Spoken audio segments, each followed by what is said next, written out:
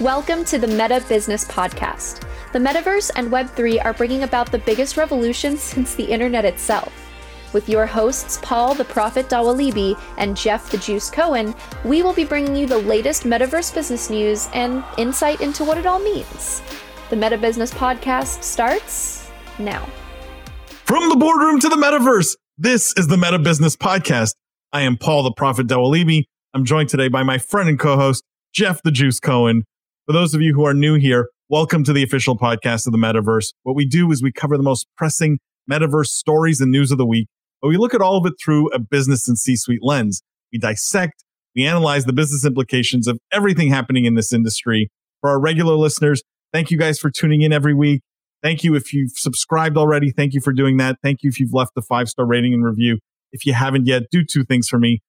Leave a 5-star rating and review and share the podcast with someone that you know, a colleague, a friend, someone who might be interested in the metaverse or what's going on at the intersection of gaming and crypto. We know there's so many of you out there who enjoy that. Jeff, how you doing this week? Doing pretty well. Feels like we just recorded. You know, the last episode we're a little off schedule because we were both traveling. So now it's like been 2 days. Normally it's a week. So I'm like ready to go. Right? Really? Like, I feel rusty. because like last week was a big jumble. You know, like I'm not on my usual. Feel like I'm a toddler when it comes to all the podcasts and content we do. Right? If it's not on schedule, I'm totally off. I know that feeling, having a 15-month-old. You throw them off a little bit and it's just chaos. So it's chaos. I hear you on that. But I don't know. I'm the opposite. Maybe I'm just in the flow. Like I feel like we're good to go. Just more used to it, I guess. More practice. Yeah, exactly.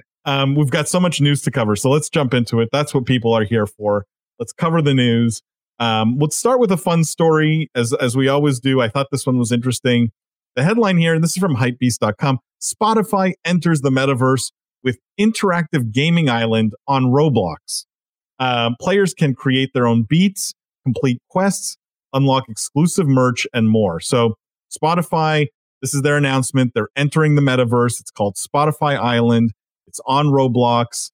And the idea is, and I'll quote here from the article, it will connect fans and artists across the globe in a wonderland of sounds, quests, and exclusive merch. The digital island takes on signature elements of Spotify's branding with a primarily green layout, alongside colors and iconography that users will recognize from the app. You'll be able to collect heart-shaped like icons to unlock merchandise and climb the charts or rank on the game's leaderboard. And artists earn an unspecified percentage from sales of in-game merch, which can also be taken into other destinations on Roblox. So this is a way for Spotify to bring their brand, to bring artists, to bring music and merch into Roblox, and for Roblox players to interact and engage there. Jeff, what do you think of this? As from all the, we've seen now a number of metaverse plays. We've probably covered, I don't know, at least half a dozen of them now. Mm-hmm. Big brands, either doing Fortnite or Roblox activations or Decentraland or Sandbox. What do you think of Spotify's execution here, first of all, and second of all, their choice of Roblox? Because that's an interesting conversation these days too, right? The platform brands are choosing. Yeah, it's interesting. I think this is definitely a more serious story. We usually like to start out with almost like a joke story. I think this is, I view this as a serious story, and mostly because I think that we've covered a lot, like the interaction between music and the metaverse, music and gaming, is a very real angle here. Historically, I think Fortnite has probably been a bit ahead. Like we've seen a lot of big events, big concerts happening in Fortnite. Roblox has done a little bit, but maybe this is another step in that direction. So I think the interaction of music in the metaverse is a theme that is a real one and is not really going away. The question maybe that I have, for you is the one that you always pose on the live stream and even here is the who wins. Like, who is this better for? Is this better for Spotify or is this better for Roblox? When you were talking, that was sort of like the only thing that was going through my head. And I'm not even sure I have a great answer yet. So I'll let you start and then maybe I'll take the other side. I definitely think it's better for Spotify. And I'll tell you why I think the Roblox choice is kind of genius here. At least this is anecdotal. My own experience with music streaming is once you find an app you like and a service you like, you don't really change. Like all the apps have all the songs, right? Like once you're into one, there's not a whole lot of motivation to switch. And so it becomes increasingly more important to capture users earlier, younger, right? So that they stay with your platform forever. And I think in a world where a lot of 10-year-olds, 12-year-olds, their first device is their hand-me-down iPhone or hand-me-down iPad, and Apple Music is maybe the easiest, or YouTube is maybe the easiest. Spotify, I think, has, and maybe I'm giving them way too much credit here, but if I'm in that boardroom, I'm going, we need to figure out how to reach that age group, because we want to get them on our platform early so that they're not thinking about Apple Music and they're not thinking about YouTube for music. And this is smart, right? This puts them right in front of the core sort of Roblox demographic, extremely valuable, young. And I think the activation here is clever, right? They're going to get artists involved. There's merch involved that the players can use outside of just this Spotify land, right? So, they've checked most of the execution boxes, it feels like. But the choice, I think, is what's smart and why Spotify is the big winner here. So I think I absolutely agree with that. It's a really smart user acquisition play, particularly with the demographic that Roblox addresses. It is really that like younger adolescent where they probably don't already have a music subscription service. The question that I guess I would pose is maybe the little bit of the one that you posed to me. Is it better to go to Roblox, or would you go to a different metaverse?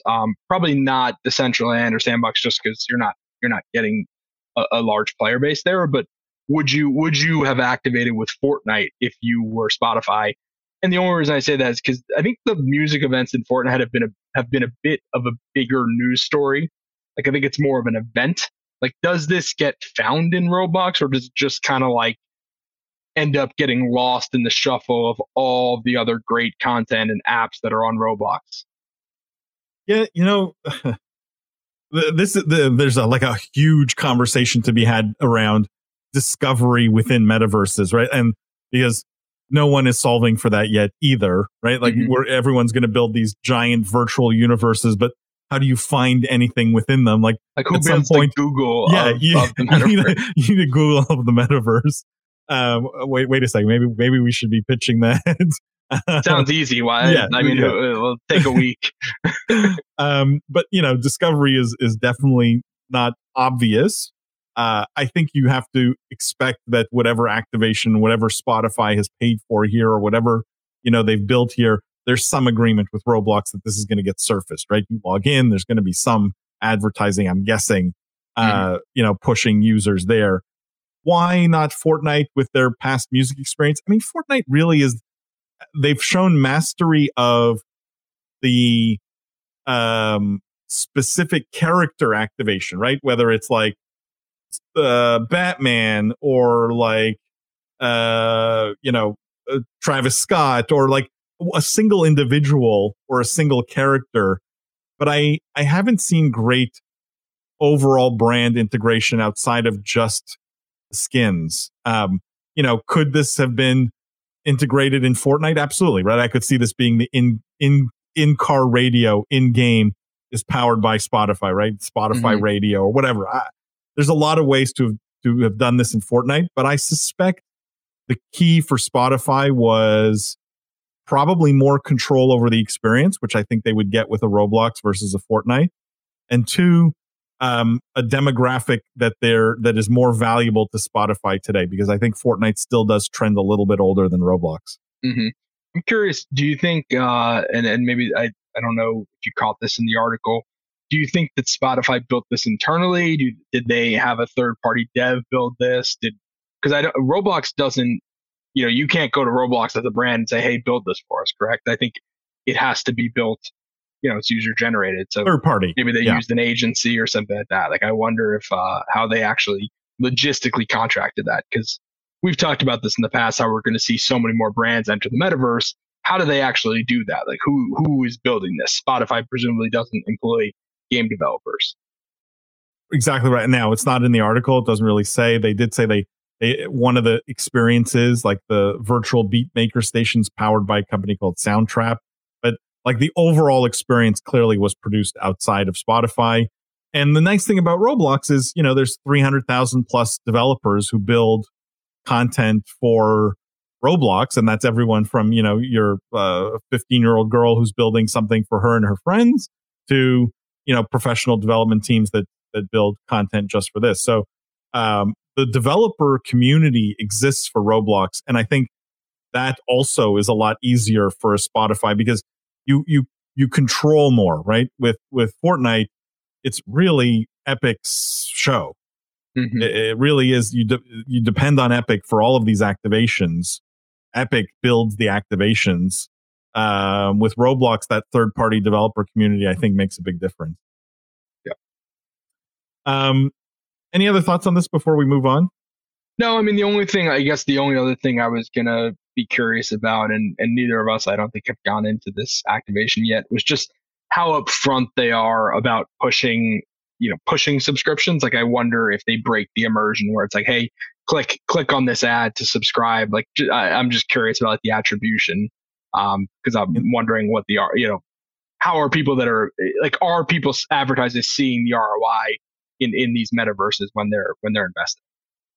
I mean, there's always going to be, metrics that can be tracked, like KPIs that are measurable, like, how much time people spend and how many songs they listen to and things like that. And there's going to be intangible brand, kind of awareness that they're going to get. I think there's a way longer conversation here of how do you connect virtual, like a metaverse, to the real world in some way. Mm-hmm. And in this case, I'm not sure you have to, right? Like, in an ideal world, Spotify exists in the metaverse, capital M, right? And you never need the Spotify app in the real world because you're spending so much of your time in the metaverse. And so that account, that creation happens all in the metaverse, and the use of the software happens all in the metaverse. But that taking a user today from the metaverse to the real world, I agree, is still needs to be figured out. Let's move on, Jeff. Let's talk about Nintendo for a second here. And Nintendo, specifically the former Nintendo of America president. And this is, I think, surprised both of us when we saw this. The headline here is former Nintendo icon Reggie. This is Reggie Fils-Aimé, who's the former Nintendo of America president, wishes he could sell his Animal Crossing island on blockchain. It says the former Nintendo of America president also wished he could sell his Animal Crossing island. He's a fan of blockchain technology and play-to-own games, with the caveat that it, quote unquote, makes sense for the player. So this was at South by Southwest just this year, that he believes that it's a compelling technology and that it could be used to help power play-to-own experiences in games, letting players sell digital items they have earned or created in a video game. Cool. So, and just let me finish. The argument he makes is he's invested 300 hours in a game. Wouldn't it be great to monetize, what I've built when I decide to move on from that game? So, we can spend a lot of time agreeing or disagreeing. Let me try and ask a narrower question. What do you think of the former president of Nintendo saying this, when Nintendo, to my knowledge, hasn't done anything? I wasn't even thinking that. I mean, let's put it this way: Nintendo will probably get into blockchain when hell freezes over. Nintendo is historically notorious. Like, they got into mobile 3 years ago, and it's been around. So Nintendo is and Reggie obviously doesn't work for Nintendo anymore. But I think what's interesting here is two things. Number one, Reggie is like an icon in the space, right? And the fact that someone who's so entrenched in gaming is evangelizing for play to own is actually pretty important, just given what we know around kind of the narrative of play to own and kind of how gamers have viewed it. So I think people like that sticking their necks out, and hopefully we'll see more streamers, content creators, people start getting in on this and getting on sides with this, will actually help player behavior and the way people perceive blockchain gaming, and people need to get on side with it and on board with it, not in a slimy way and like, a cash grab way. Like streamers can't be doing it. They need to be doing it. And I know you hate this word, in an authentic way. And I think what Reggie's saying here is valid.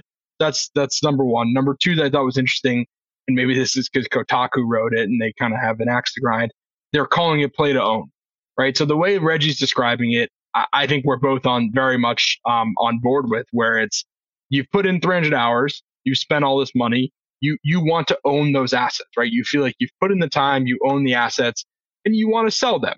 You're not saying you're going to make money. You're not saying you're earning money on a daily basis because you put in 7 hours, so you make $20 times 7, so you're making $140. It's no, I bought a bunch of stuff. I put a lot of money and time into the ecosystem. I now am moving on to a different game or whatever. I would like to get I own it. I'd like to get some sort of value back for it. I think that is very valid. And that's probably where the future of a lot of this, like that's a future I can very much buy into. It's not play to earn. It's not this kind of digital job that we've always been kind of very negative on. So those are my two takeaways. Yeah, I mean, it's definitely shocking coming from anyone associated with Nintendo or even formerly associated with Nintendo, because it really is anti-Nintendo, right? Like, this is just not how they think about gaming, and they're definitely not on the cutting edge of anything other than maybe mobile hardware, you could argue. But they're very much, focused on IP and characters and story and, the things that you don't usually associate with play to earn, play to own kind of games. Where I disagree with you a little bit, Jeff, and it's a subtle disagreement, because I agree play to own is, I could argue, better than play to earn, because it's just about, well, you put in the hours anyways, why not, be able to sell it when I'm done with the game or whatever? Like, why not own these items and have a market for them? I just think it's such a weak argument. Like, it's such a weak argument for blockchain and gaming coming together, because look, you pay $60 for the game, you play the game for 50 hours. There, for decades, there's no expectation beyond, okay, I got 50 hours worth of entertainment and I paid $50. I got 50 hours of entertainment, right? This is $1 an hour in terms of cost. It's cheaper than going to the movies, right? That was the argument for gaming for many, many years. It's cheaper than going to the movies because you get 100 hours out of the game. Now we're saying you put 100 hours into the game. Well, now you need to be able to sell your stuff at the end. Okay, but let me make a counterpoint. So for 100 years, you could buy a game, you go to GameStop, you pay $60, you play it, you'd be like, oh, that was great, I enjoyed it. You could go back to GameStop, you could sell it for $15, $20, right? Okay. That was always the case. Yep. How is that different if you are spending money in-game? Historically, you've always been, you've spent $20, $40 on skins. You've never had a way to sell that back. How is that different, right? It's a good point. And I'm not saying it's an invalid argument, because I agree there is a benefit to the player. I agree. I just don't think it's so compelling that, entire game companies, industries are going to, stop the presses and change everything tomorrow, right? Like, and gamers are going to be clamoring for this. Like, I said this at Crypto Bahamas. We have not found the killer app yet. Reggie has not, and I'm not saying him coming out and saying this about blockchain technology isn't important, isn't positive. It's just, this is not groundbreaking. Gamers are not all of a sudden going to go, wait a second, I'm not going to play a game anymore unless I can sell it at my items at the end. No one is going to have that moment. It's not a strong enough argument on its own. It is better. There is value to the player, but it's not compelling enough, I think, to stand on its own. Agreed. And Nintendo is not going to be, as you pointed out, I think very astutely, is not going to be the one leading the way. Yeah. Even though they could, right? Like, so much of what they do is about the art and the character. Right? Like, NFTs are a perfect fit of so much. I don't know if you remember what amiibos, the amiibos, which they still use for some of their games, could be NFTs. Like, there's so much about Nintendo's gaming library and the way they do gaming that is a good fit. And I see why Reggie would have made a statement like this, because it is a good fit. Mm-hmm. Let's move on. Let's talk about, we've got 3 stories here I want to put together, Jeff. And actually, no, before we get to that, I want to talk about this because this is an interesting infrastructure story. And this is Argent in the news, which is a French word for money, Argent. DeFi wallet Argent raises 40 million and takes aim at gaming. And so this is Fabric Ventures, Skype co-founder, investment firm MetaPlanet led the raise. They're going to use the cash to build new gaming infrastructure as it vies to become a crypto super app. I've never heard that term actually up until now. And the CEO said, we want to be the de facto wallet for gaming. So Series B, $40 million, very finance centric, according to the article, but they want to be the wallet that people use in games for NFTs, virtual real estate, any kind of transaction in game, instead of connecting through something like the existing wallets, more sort of general purpose wallets. They want to be the infrastructure layer for gaming. What do you think of this? And what do you think generally of that infrastructure layer play within gaming as it pertains to crypto? So it's a tough one. I mean, without digging into the tech, it's a bit hard to say. To me, wallets are an incredibly important piece of the tech stack within crypto. And whoever creates kind of the default wallet for crypto is obviously going to be probably worth $100 billion. It'll be the PayPal of kind of crypto. I'm just not sure that it needs to be verticalized. Like we've had this conversation in the past with regards to like NFT trading platforms, and I was actually pretty bullish that like it would become a verticalized market where like there is some value to having a marketplace that is only specific to games. I'm just not sure I'm seeing the use case of why the wallet has to be specific to games. Almost it seems like that would be worse. Like I want one wallet where I can buy, whether it's a profile pic NFT or a gaming NFT or just buying crypto or exchanging for fiat. Like I'm sure there is a use case that I'm missing here, but I'm not sure I could think of one. Like why did you need to have a verticalized wallet for gaming? I think your insight's good. That for the consumer, it doesn't there's no difference really, right? Where I think there's difference and why you see more vertical focused solutions is because it's the other side that's highly differentiated, right?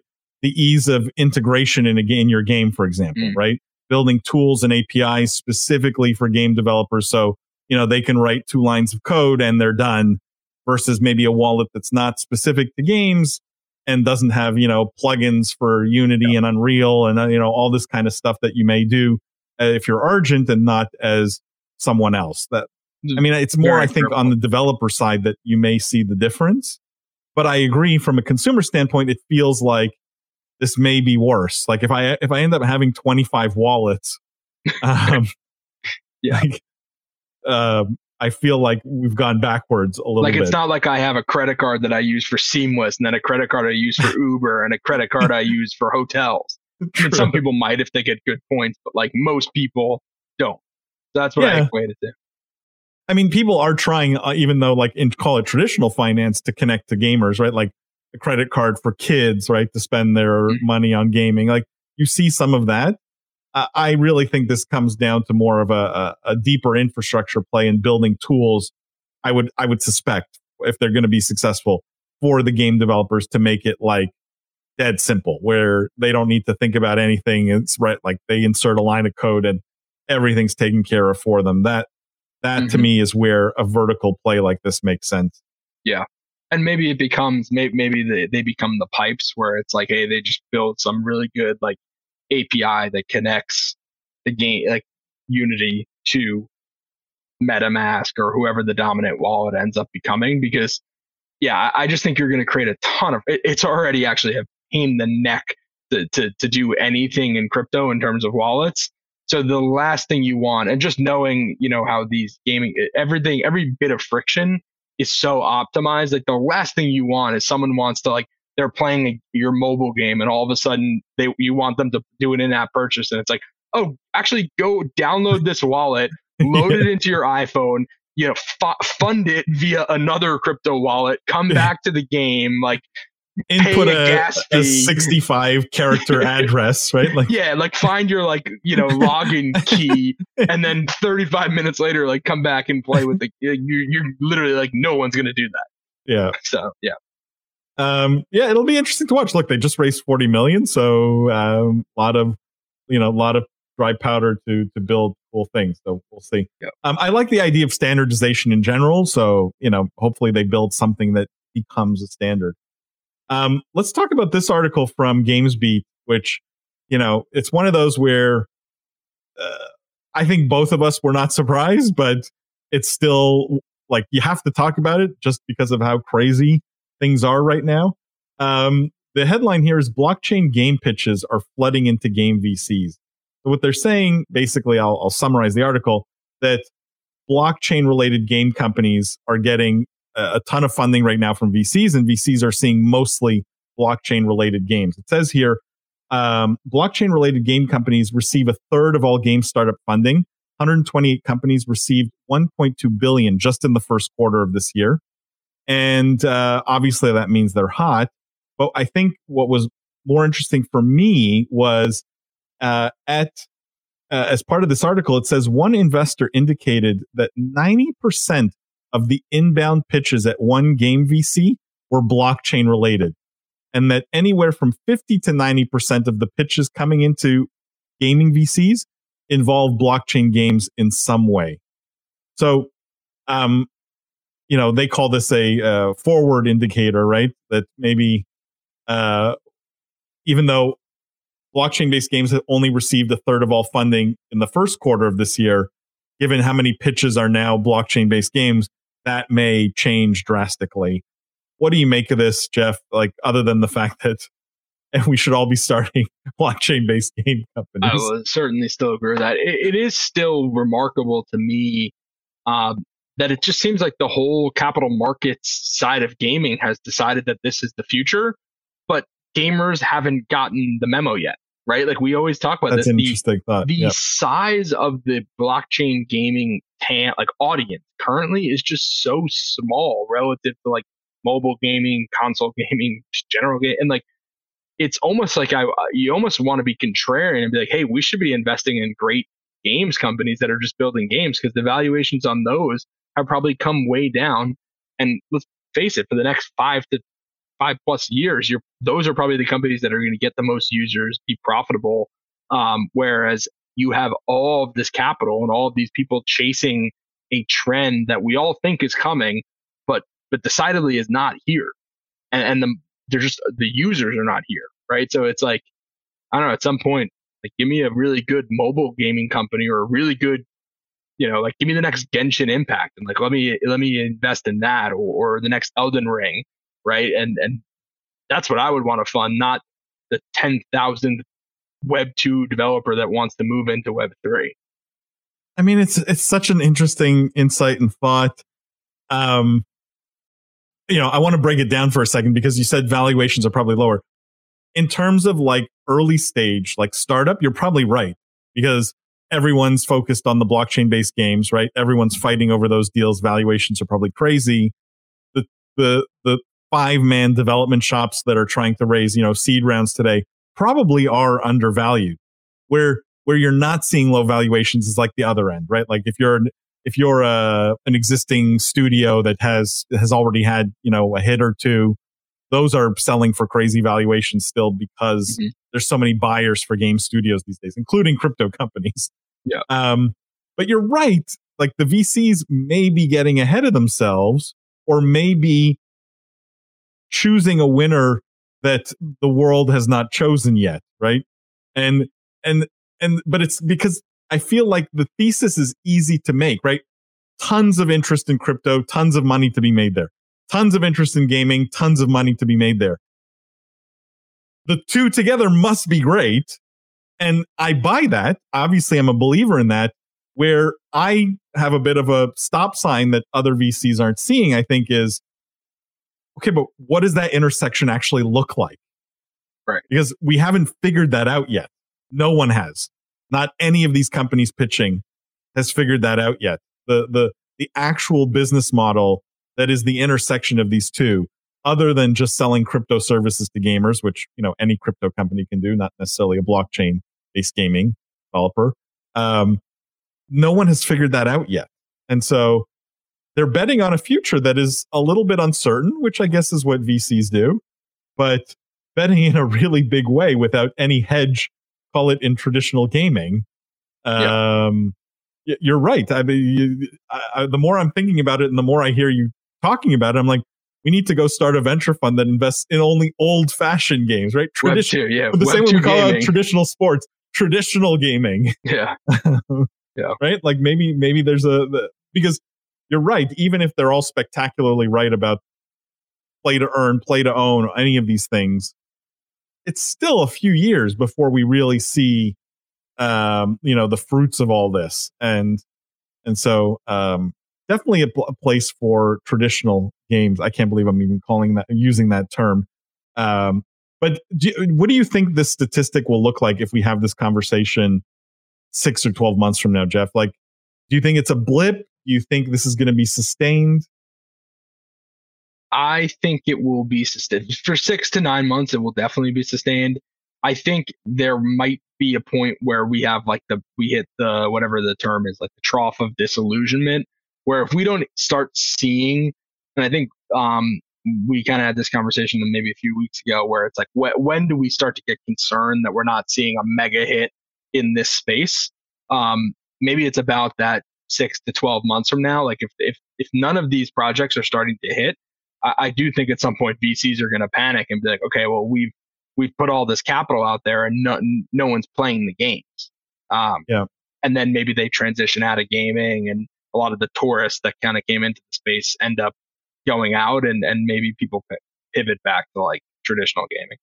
I will say that there does come a point with venture though, where, and I know I'm going to get, comments on this, but there does come a point where it's too big to fail from a total money invested standpoint, right? Like when you have the biggest investors, the Andreessens, the Sequoias, putting billions and billions and hundreds of deals across the entire industry in a single quarter, right? Like it gets to a point where there's just too many at bats.